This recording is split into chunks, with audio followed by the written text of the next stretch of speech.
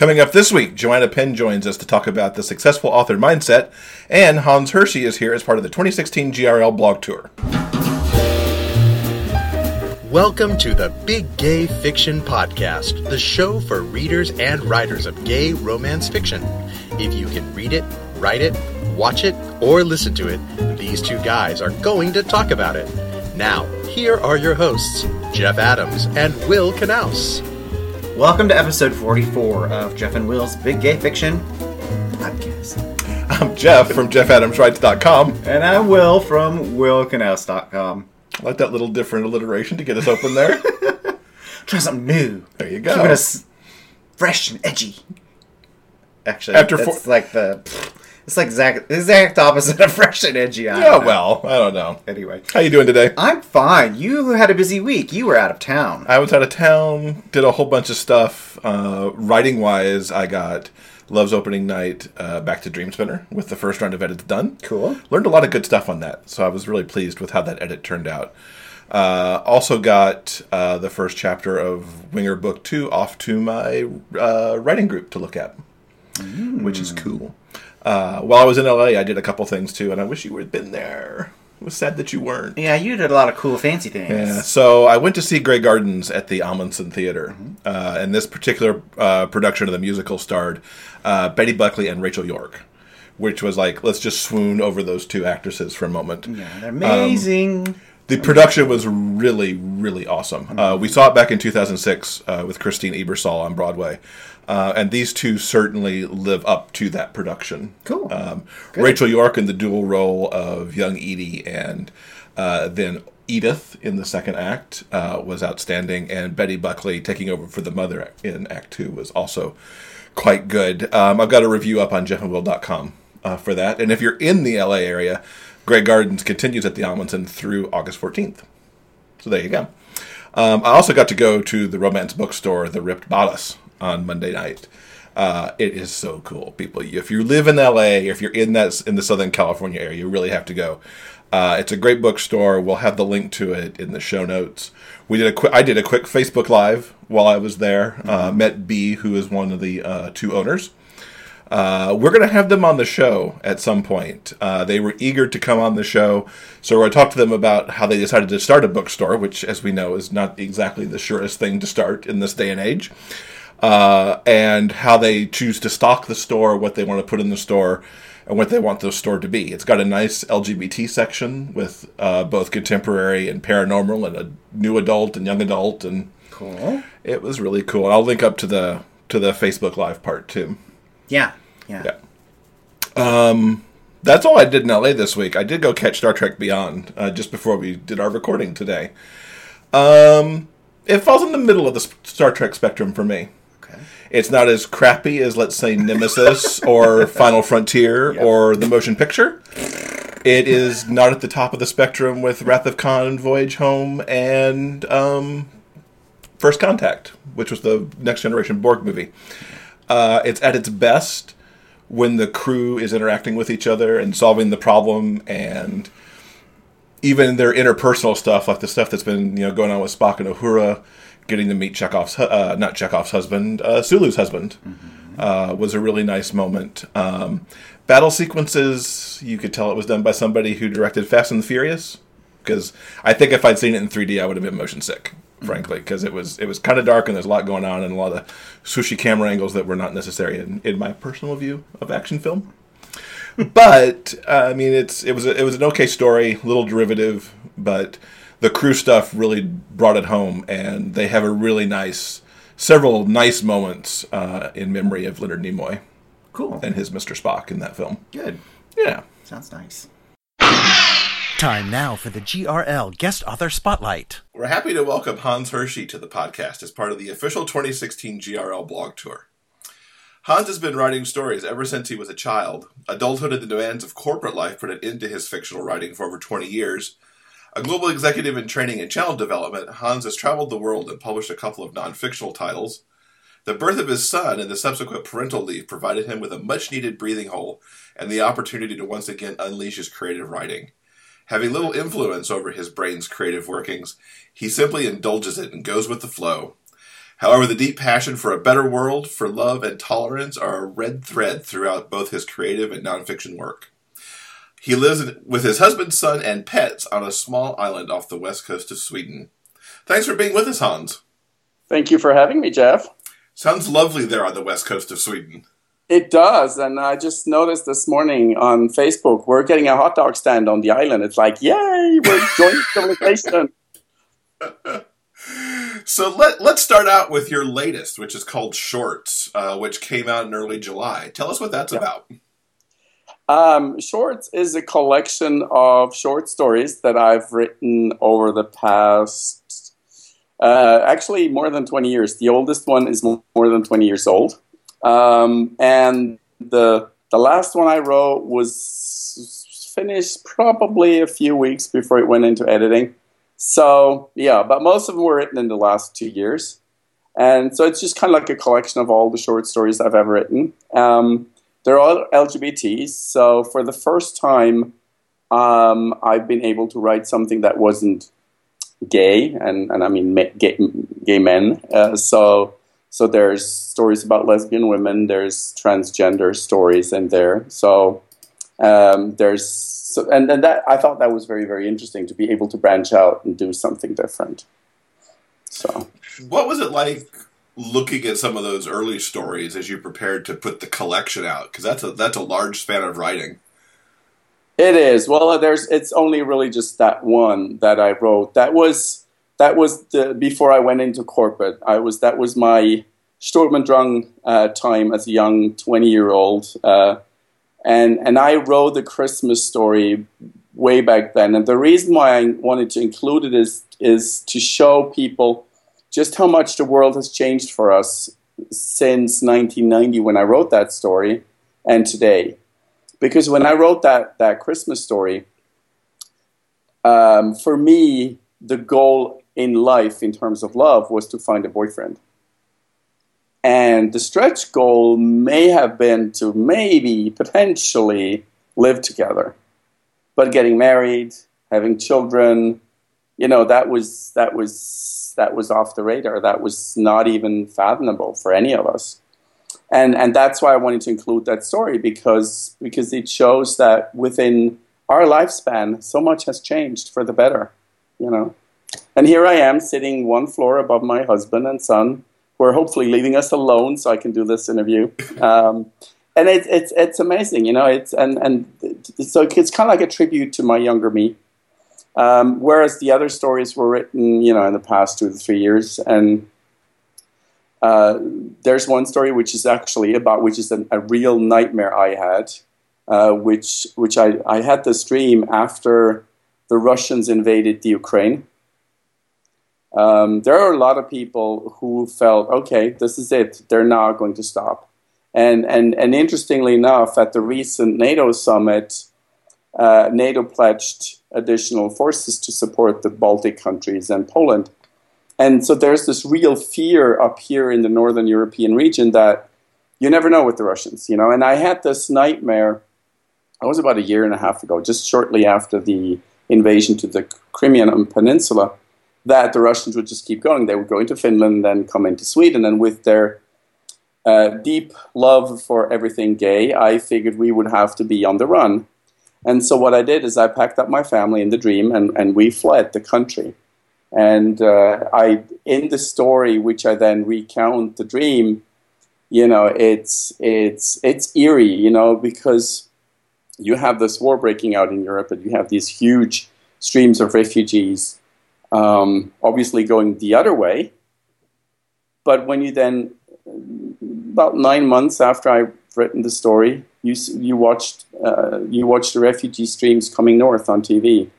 And it looked eerily like the mental images I had in my dream and in my story. And that's really that really still puts an extra nerve in that story. Because trying to understand what it is like to leave everything behind. I mean, in terms of pets, which was really difficult because we love our cats.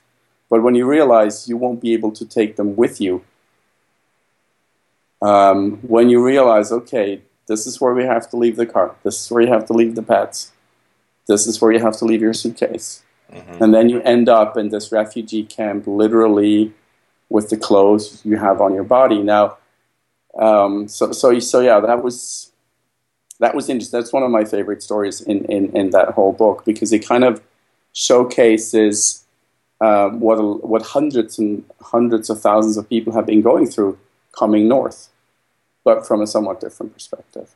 Now, you've got another book coming out in September. Oh, yeah. Which is the last book of the Jonathan trilogy. Uh-huh. Tell us a little bit about that trilogy for the folks who may not be aware of it. Is there anybody out there who's not aware of it yet? Just easy. Oh, God. Jonathan's Hope was the first book I published. It was the second one I wrote, but it was the first one. It beat the other book by 2 days. The Mysteries of Amazon, So it hit the markets, and it was. The thing is, I have learned so much between the first publication in 2013 and today about the whole publication industry and yada yada yada. I put those two first books out there without knowing anything about the publishing world, and so needless to say, I was surprised how well Jonathan's Hope was received. Now, it was a standalone story. It's about young Jonathan, 17 years old. It's late October, and his father, for reasons that you have to read about, tosses him out into a forest to die. He wants to get rid of his son. And he abandons him there. And after a few days out in the forest, Jonathan, with his last force and strength and will, he finds a cabin in the middle of nowhere where he finds Dan. Dan, who's kind of a widower. He lost his boyfriend to a hunting accident. He kind of retreated into the forest and lives by himself. He's a journalist. And those two men kind of find ways to find back to life together. And when I wrote the story, I wrote an epilogue to it. And the epilogue is very important to me because the epilogue kind of showcases the promise of two gay men starting a family. And the way it does it is the epilogue actually shows how big that family has grown, with kids and grandkids and the first great-grandchild on the way. But it's a very bittersweet ending, and I never intended for that to continue. But you know what it's like. You've written series too. So people come back and they say, well, I'm curious. What happened? What happened? What's happening next? And they've been bugging me for years now. And then finally, in the summer of 2015, I had a dream. Jonathan and Dan came to me in a dream, and I thought, oh, okay, well, I'm listening. And I decided in the fall last year, I said, okay, I'll write a sequel. One book, one sequel. And so I wrote that sequel, and I had, on the outset, I had this... I made a decision how that book would end. A very, very conscious decision that Jonathan would have to die at the end of the second book to absolutely make sure that there would never, ever, ever be a third book or any nagging from readers, because I don't do series. I am a standalone writer. I don't write series. So I thought it was an interesting experiment. Never again. And when I was done with the second book, and you actually get to this point where you have to write what you know is going to happen, with my brain, I never know how it's going to happen. I mean, it's easy to say, okay, you write a book about these two guys, and at the end, he's going to die. But it's another thing when you're actually seeing there, and you see the words appear on your screen, and you read what your brain is coming up with, and all of a sudden, I'm sitting there. I'm bawling my eyes out. And I'm not exaggerating. Losing Jonathan to me was worse than losing my mother 2 years ago. It was affecting me still to this day. This is very, very difficult and very traumatic. So 4 hours later, my husband comes home. I'm still crying.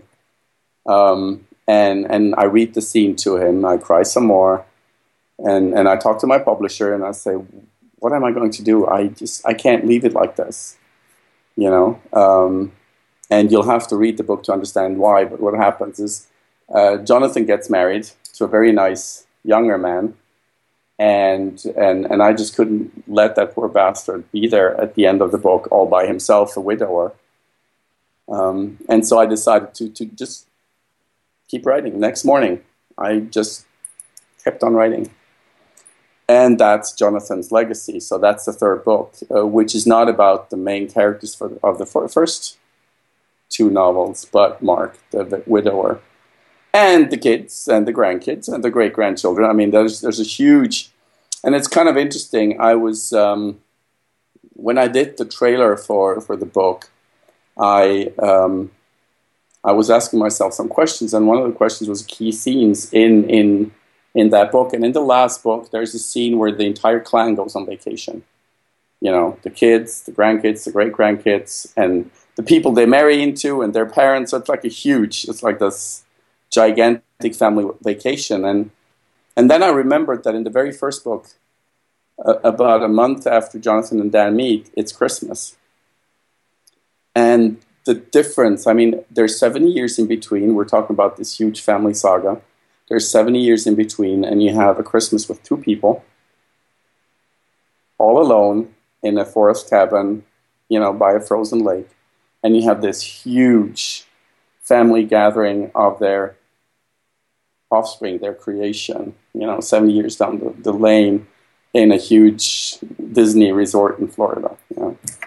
And it's interesting. I mean, those three books are very different, but I mean, if you look at it, to me, just to be able to highlight and to tell the story of how one gay couple can create this huge, big family, this dynasty, I thought that was very interesting. So, it's good. And it's good to see that kind of story in this day and age too.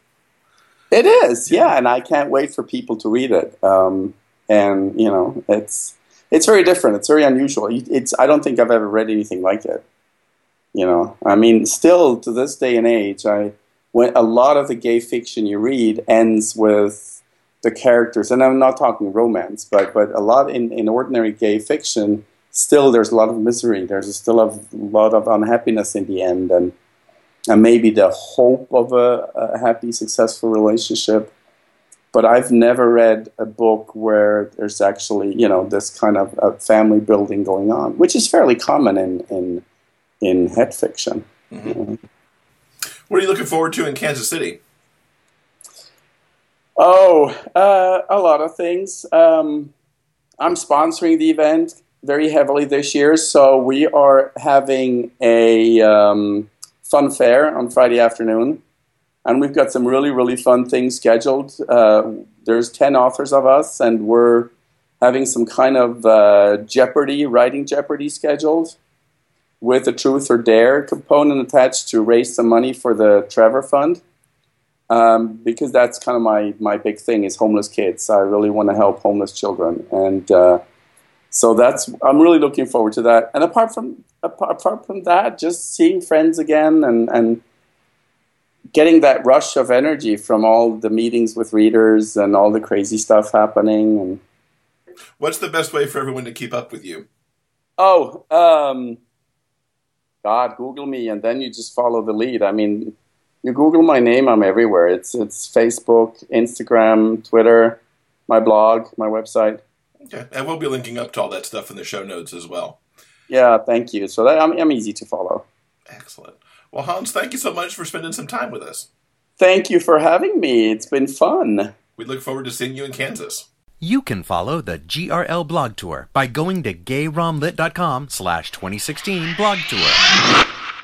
So right after that interview, I actually was talking to Hans, and I got added to his Daring Author Trivia for the Fun Fair. So I'll be one of the 10 authors participating in that. So if you're at GRL, come to the Fun Fair on Friday afternoon and play some trivia with us. It'll be a lot of fun. And, of course, we have to remind you that we've teamed up with the authors that we're hosting on the blog tour for a big giveaway. 7-inch Fire tablet is on the line with books from many of the authors that we're hosting on the GRL tour. plus books from myself, as well as a package from Wild City Press and the authors from them who are attending GRL. You can see the Rafflecopter on episode 44 of the show notes to enter. And the big GRL blog tour giveaway runs through Sunday, October 23rd. Now, your bonus word for this week, which I probably should have given in the last segment, is actually in honor of Grey Garden. So this week the word is gray. Gray. Keep that in mind when you're entering the Rafflecopter. That's right. Get extra bonus entries. Good. That'll be cool. Yeah, it's your turn to talk now, because I've jibber-jabbered I'm going to do some talking now. Yeah. It's my pleasure to introduce an interview we did with someone who I think is, she's just fun and insightful and amazing, all-around, terrific person, Joanna Penn. Now, for those of you who have never heard of Joanna, Joanna is a thriller author. She writes under the name J.F. Penn, but she also runs a website and a podcast, The Creative Penn, and it is an essential resource, in my opinion. Absolutely. If you're an author or an independent author who self-publishes, you really need to be paying attention to her podcast, what she has to say, and some of the amazing guests she has on her show. We had the great pleasure to have her come on our show, and she's going to talk about her latest nonfiction book for authors, The Successful Author Mindset. We're excited to welcome Joanna Penn to the podcast. Joanna is a New York Times and USA Today best-selling thriller author, as well as a writer of nonfiction books for authors. She's an independent author who has written 20 titles and sold over 450,000 books in 74 countries and 5 languages. The Creative Penn is where she offers information and inspiration on writing, self-publishing, book marketing, and how to make a living with your writing through articles, podcast episodes, videos, books, and courses. Her latest book for authors is The Successful Author Mindset, which came out in July. Joanna, thank you so much for being with us. Oh, thanks so much for having me on the show, guys. I'm really pleased to be here. So we just want to dive right into the questions because we've got so much that we want to talk to you about. Sure. Starting with mindset for the new mindset book, what do you find are the most common mindset issues for authors? Yeah, well, this was so interesting because, I wanted to write the mindset book because I think we all actually suffer exactly the same stuff. Like, I think what's kind of surprising is that even the top authors in the business suffer from some of these same issues. And when I was writing the book, I thought I need to put them in the order that people suffer them. So the very first chapter of the book is about self-doubt and imposter syndrome, because I think this is the biggest issue that we all suffer. So even authors as, David Morrell, for example, who, at ThrillerFest, I write thrillers, so I tend to talk about thrillers. David Morrell is famous for Rambo, the character of Rambo, and, has been publishing for the last 50 years, really a veteran of the business, says that when he reads his words, he thinks they're crap. And, the self-doubt over whether this next book will sell or, whether, we will actually be able to make any money from a book or whether it's any good, this, or whether you can even call yourself a writer. We've just had a festival here in the UK. And I, in the Facebook groups that you hear, authors saying, "Oh, I just sat in the corner because I just felt really inadequate." And these are prize-winning authors, who most people would see on the front of a book, whose name on the front of the book and think, "Wow, they're like the top of the career." So I think that's probably the first thing, is to understand that everyone has this self-doubt, and imposter syndrome is literally just the extension of self-doubt. So it's when you are, a New York Times bestselling author and you've sold all these books and you're what most people would think of as successful, you're sitting there thinking, oh my goodness, they think I'm an author, but what if this next book is a flop? And so that's probably the biggest issue, I think. And every author will suffer self-doubt at some point. It never goes away. It just changes as part of the process. Mm-hmm. I liked how you put the book together because it really flowed, I thought, from kind of the basic issues on, through to like when you're a career author and the issues that you battle there. Yeah, it was, I think when I was doing it, and it was a very difficult book to write because obviously it's quite personal and I put my own diary entries in it and that type of thing. But what's been interesting is people have said, it's like you read my mind. And I was very scared. I had a lot of self-doubt about putting this book out there because I thought, oh no, people are going to read it and then I am an imposter and I do feel all these things. But actually, when you're honest about how you feel, that's when people resonate with you. And I'd urge people listening, if you are writing, then just really put yourself onto the page, and that is what will resonate with people, is being real and kind of owning up to who you are. Even if you're writing under a pen name, you're still being real in an emotional sense, and that is what resonates with people. Mm-hmm. Mm-hmm. What are the mindset issues have you found that are more difficult to battle? Personally, I guess let's say another common fear, and then I'll get on to personally, but a common fear is this fear of rejection and fear of criticism. And this holds a lot of people back, however they publish. Obviously, fear of rejection, you get that if you submit to agents, submit to publishers, but also now we get it as indie authors from reviews. So that, fear of rejection from new readers, so the fear of the 1-star review, fear of rejection from our peers if we write something that is difficult in some way, or one of the reasons people use pseudonyms in the romance space is because it's not acceptable in many places to write some of the stuff that people write.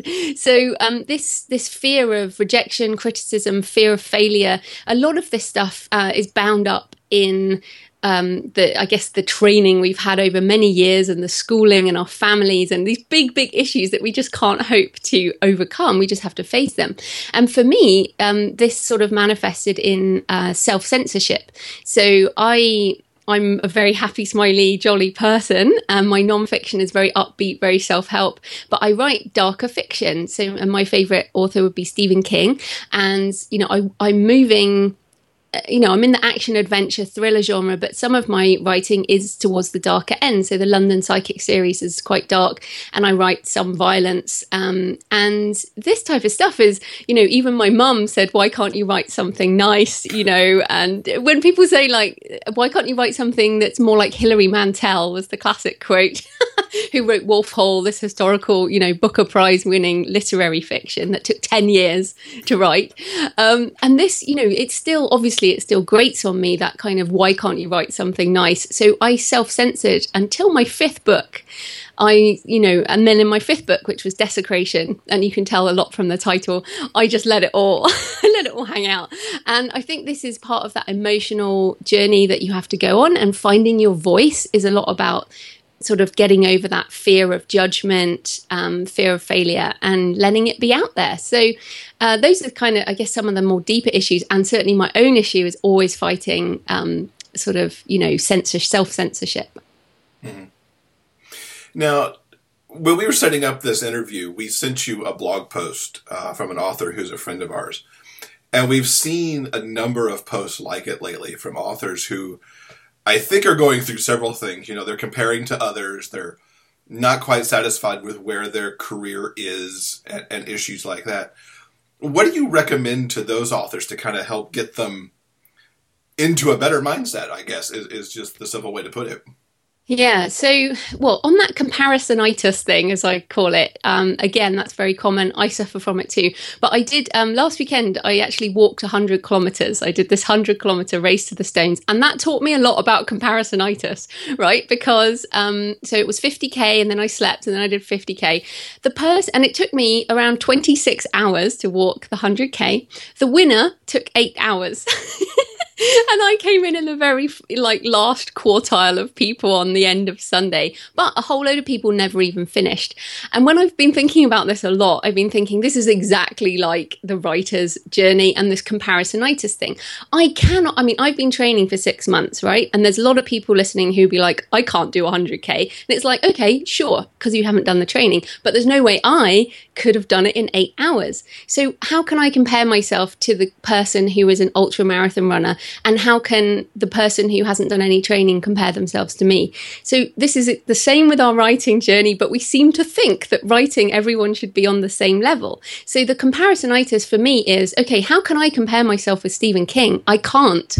He is like the ultra marathon runner. He's been writing training for the last 40 odd years since, he started writing like age 7 or something ridiculous. And in the same way, we have to think of our writing journey, why are you doing this? To me, this is a lifelong journey. It's, you can learn new stuff as a writer until you die.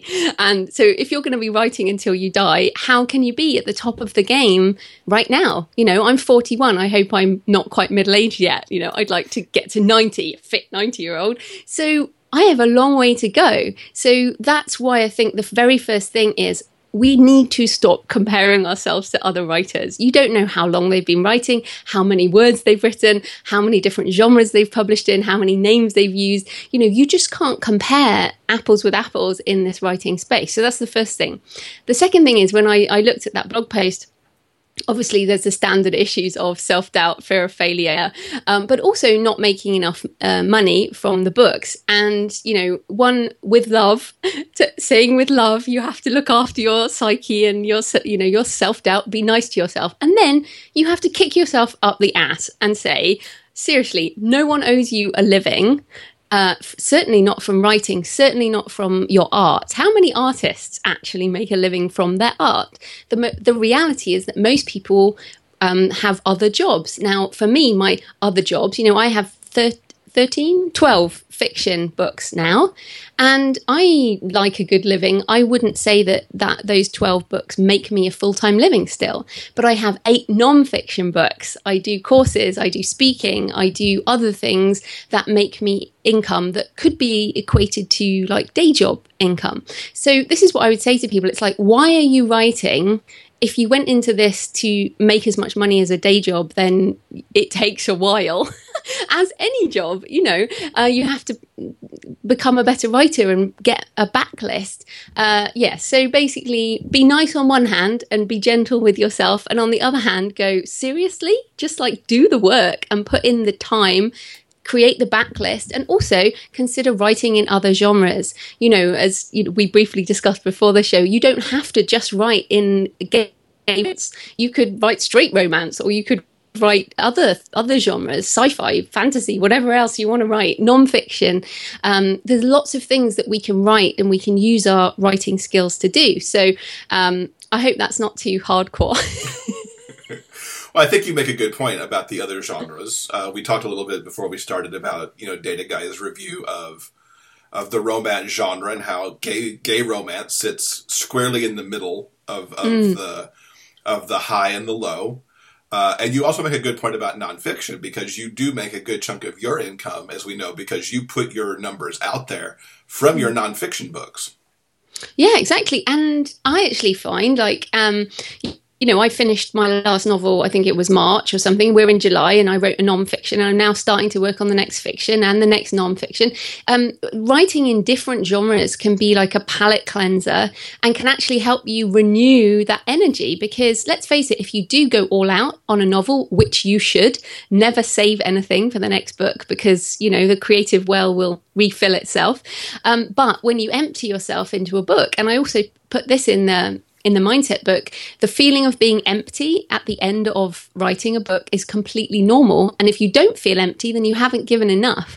But the thing is, then you need time to fill up that creative well again, and that takes time. Whereas actually writing nonfiction is much easier than writing fiction, because it's like you pick a topic and then you research the topic and then you write chapters on the topic, whereas a novel is far more complex. And I think one of the issues right now in the indie author space, especially romance, is this sort of, you must publish fast, you must publish often, and people are burning out, and that's an issue. So to stop burnout, you have to do something else. So why not write a nonfiction, or why not write something completely different, or do some freelance writing, do some paid blog posts, do some journalism, do something else if you want to earn with your writing that isn't just the one genre that you've been writing in. Mm-hmm. You use the word palate cleanser, writing your nonfiction books between the fiction, the thrillers that you write. For those who are listening, you've written some really terrific stuff about book marketing, about the business of being an author. Both those books we both love to death. Do you think those nonfiction titles are a way not only to cleanse your palate, but also to examine your own mindset, the way you approach your author business? Yeah, and like many people, I think many writers, I don't really know what I think until I write a book on it. So, so when I wrote, Business for Authors, How to Be an Author Entrepreneur, I was actually trying to make sure my own business was robust enough. And as I did, I basically, there's a really good book called The Personal MBA.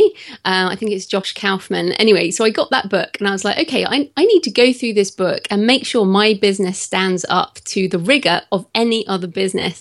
And in using that as a starting point, that's how I ended up writing Business for Authors, which then also helps other authors become author entrepreneurs. So you're exactly right. I want to, write the books that enable me to learn about a topic. So when I first wrote How to Market a Book, the first edition, and I'm about to start on the third edition, but that first edition, I was learning book marketing at the time. And again, I wanted to codify what I thought in my head, and then it would help other people. And it's funny because I'm going to write a book on how to write a novel, and I think I'm ready for that now because I've written 12, and I feel like, okay, I think I need to work out how I write a novel and maybe improve the process, so I will do that. But I've got other ideas, like, for example, and this is what's great about writing, of course you always get more ideas.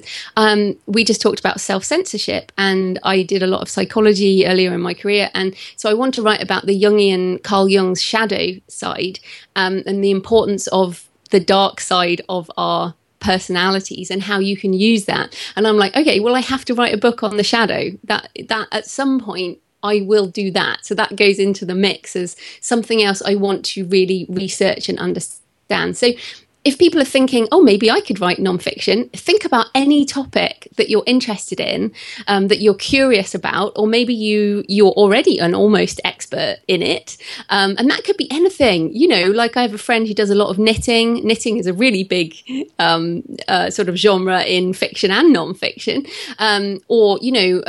My husband's into jujitsu. You can do stuff on anything you like. It doesn't have to be about writing. That just happens to be my obsession, but I'm definitely looking to expand into other topics over time. I wanted to ask about your love of Steven Pressfield. We are fans of your show, The Creative Pen, and you've spoken about Steven Pressfield several times. We have read his books.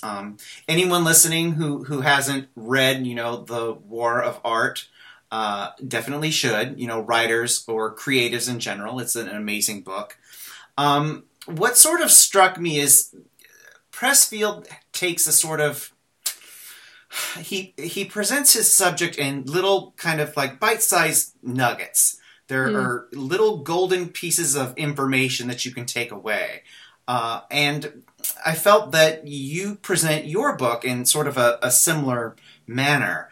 You tackle different problems, different mindset issues that authors have in a similar way. Did he influence the way you sort of attacked the subject and laid out the book? Yeah, I think definitely. I mean, of course, I hero worship Steven Pressfield, and when I interviewed him on my podcast, I was like a ridiculous fangirl, and I was kind of all giggly and ridiculous. But I think he quite liked that. But yes, I think what's happened also in the nonfiction space, and of course, The War of Art is a very slim book. Yeah. Turning Pro, which is the kind of the one that goes a bit further, which I still reread several times a year because it's so hardcore. Is very slim as well. Seth Godin is another one who's writing small nonfiction. I think what's happened is it used to be that, but because publishers ordered books to fit on shelves and had to have really big, spines, that what nonfiction books used to be much longer. Mm-hmm. And now it's like it's acceptable to write a short nonfiction book and price it accordingly. So, the Mindset book is like, I guess, a novella length in terms of fiction. And you would say also Steven Pressfield's nonfiction is novella length, even though he writes like massive fiction. So yes, definitely, I think I've modeled his approach to the chapters, but it's also what I like to read. what I find with a lot of nonfiction that's traditionally published is it's so overly packed with kind of unnecessary material, and you can tell there's fluff. There's fluff in, like, they restate the same thing over and over again in a different way, and it's just like, and you can tell with how many things are highlighted. Whereas, you know, a Stephen Pressfield book, and I hope with my books at some point, every single paragraph should have something highlighted exactly. Yes. Because it's a different experience to fiction. Like fiction, you shouldn't, like, if you find fiction books that have been highlighted, they're usually literary fiction, or maybe there's a couple of highlights in our novels, but usually people want to sink in and just relax. Whereas I feel nonfiction should earn its money by giving a lot of value in a small amount of space. Well, speaking of giving value, this new book, the Mindset book, you have a couple of different editions. You have the ebook edition, of course, the print edition, and this time you've also done a workbook. And I was curious, what extra work did you put into the? Before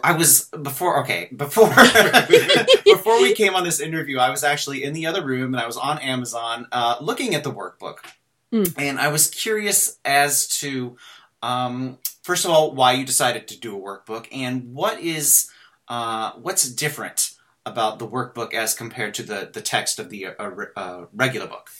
Yeah, so I've also done an audiobook, which I've self-narrated as well. So basically, the idea in general is to turn our books into multiple streams of income. So the workbook idea, and I think I did one because I did an adult colouring book with my dad back in January, the English Country House and Garden fine art colouring book. And we did a notebook version of that, which is essentially exactly the same images, but with notebook pages in between. And the thing is, it costs, I use a outsourced designer, and it would cost me around $60 to get a workbook version of a book made, which is nothing, right? So why not create a version of a book that is a self-help book with questions into a notebook? So literally all I did was, and the workbook is exactly the same in terms of the text, but it has extra pages in where you can actually write the answers, into the book if you want to. And it's a different size, so it's a 6x9 instead of a 5x8. And so some people just want to have the book, and some people like to write in it. But because it cost me barely anything to get an extra version, I just thought, well, why not? And some people really like that. So I've had people send me pictures of them writing in things. So I'm definitely going to, in the future, if it's appropriate. So I think with How to Market a Book, for example, I wouldn't do a workbook version of that. But How to Make a Living with Your Writing, for example, that might lend itself to doing a workbook version. So that's kind of why I did it. And I think if you're writing anything where you're asking questions of the audience, of the reader, you could do that. I mean, why not? How do you find that your mindset has evolved over your career, and along with how you manage the issues when you have them? Yeah, so I think the biggest change is the reality, or the realizing that other people feel exactly the same. And I don't think things have changed, as in I still have self-doubt. I still have this empty feeling when I finish a book. This kind of feeling that, oh no, I'm never ever going to write a book again. I feel so empty. What's going to happen now? I now recognize that is just part of the process. I recognize that when I struggle with a full-length book, I'm not a detailed outliner. So around 25 to 35,000 words, I will suffer a problem, and then I will have to do some replotting. But now I understand that's part of the process. So I think the main thing is that when I started writing, which is actually now 10 years ago, 10 years I started writing my first nonfiction book, I now understand my own psychological process, and I keep journals and I write things down. But it's like, okay, so I'm empty. I now need to start filling my creative well again. for example. So at the moment, I'm starting to do research for End of Days, which is my next Arcane thriller.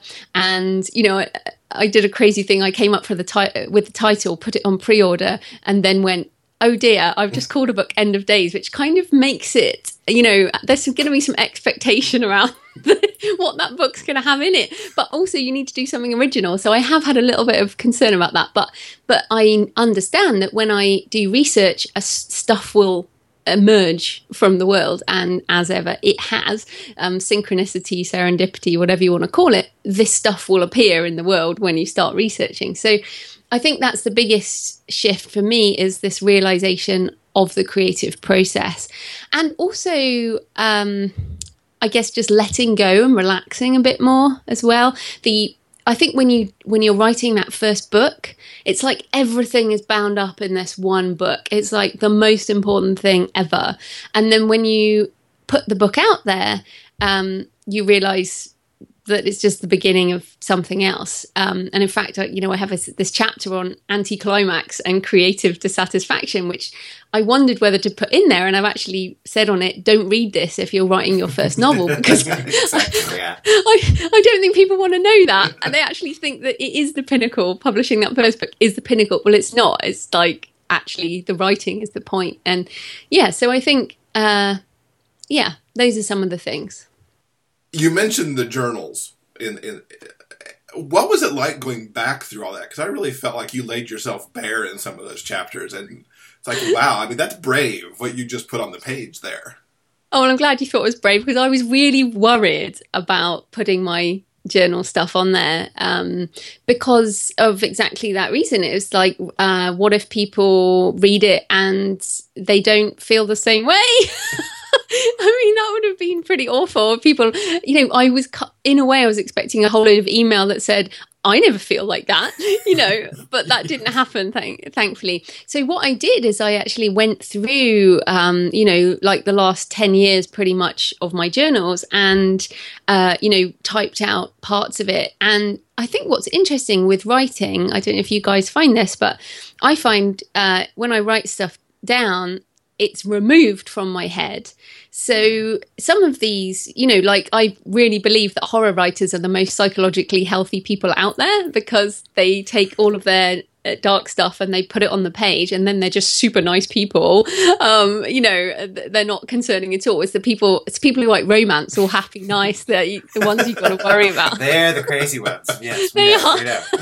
But those of us who write violence, we're just super nice.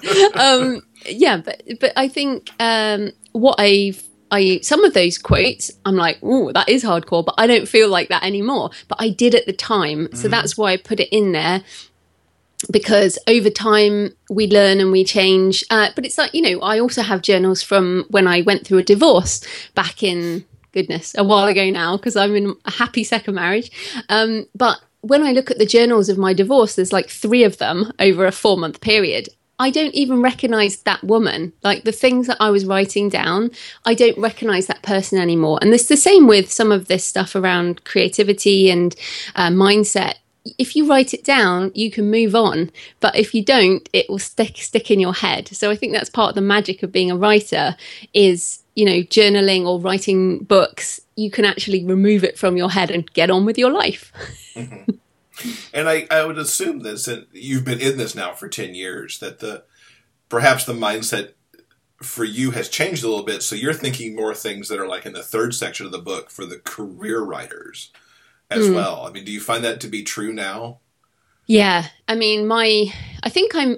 There's 2 things I'm pretty obsessed with that I go on and on and on about, and you guys, you know my writing and the podcast and stuff. One is this long-term thinking. I think too many writers get obsessed about like today's sales, tomorrow's sales, this month's launch, whatever. Whereas actually, this is a long-term journey, and also that you die at some point, and so why waste any time at all writing a book you're not interested in? This is why I know some people write like for day job money, but I consider that to be like freelance writing. If you're writing for day job money, that's all it is. But if you are writing as, you know, as your creative muse, I guess, inspires you, then work on things that you really care about, because we don't have much time on this earth.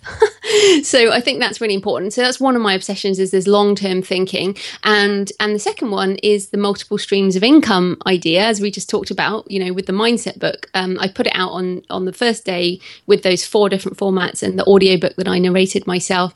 And, you know, that to me is something that and the author you mentioned earlier, who's struggling with some money side of being a writer, this is also part of the thing. So you publish on multiple platforms, although I know in romance, KDP Select is, you know, pretty powerful. I'm thinking long term. You know, if you look at what's happening in Africa right now and Asia, I want to be selling to those people, and that's not KDP Select. You know, I think now only 45% of my income comes from the US. So 55% is now outside the US. That's a big shift in the last couple of years in terms of income. It used to be, you know, for many people, it will be 100% US and 100% ebook and 100% Amazon. That's a dangerous place to be. So thinking multiple streams of income, multiple platforms, multiple formats, multiple books, multiple series, you know, thinking about it that way, what you get is, and what I've seen true for me as an author entrepreneur, is every year my income expands, not quite exponentially, but it is impacted by the choices of going wide in many senses of the word. So I think those are, you know, that fits into taking control of your writing career. And it felt like the author that you mentioned before felt control, like, you know, I can't seem to create the thing I want to create. And so for me, it's about, if you take control of your writing career and you make decisions for the longer term, not just for next month, for example, then you might make different decisions around building the life that you want. And also, you know, to be fair, I spent 13 years doing a job I hated, and I refuse to do that now. So so I kind of make decisions around freedom. Freedom's a big thing for me. You know, for example, I don't want to be a publishing company for anyone else. This is a big thing. I get people asking me a lot, and a lot of indie authors are setting up publishing companies, which is fine, but authors are needy. And I don't want to run a publishing company because I would spend a lot more time doing that. So I choose to do education and inspiration and sell courses, not consulting time, you know, that type of thing. So make these choices around the lifestyle you want, the future you want, and think long term. Mm-hmm. And it's a topic for a whole other show, but I just want to let the authors know that you mentioned the audio for the Mindset book, and you've done, I at least know you did audio for Business for Authors that you yourself recorded and did not go through ACX for it, but you have it available on your website, and authors who don't want to or can't take the leap to do an ACX recording can look at that as something they could have on their own website. Yeah, and I mean, obviously you need traffic to a website in order to sell from your website, and I wouldn't do it with fiction. Although I say that, do you guys know Scott Sigler? No, I know the name. Yeah, know of him. Yeah, he's like the most famous, I think, podcasting author. He's been doing his own fiction audio for must be nearly 10 years now.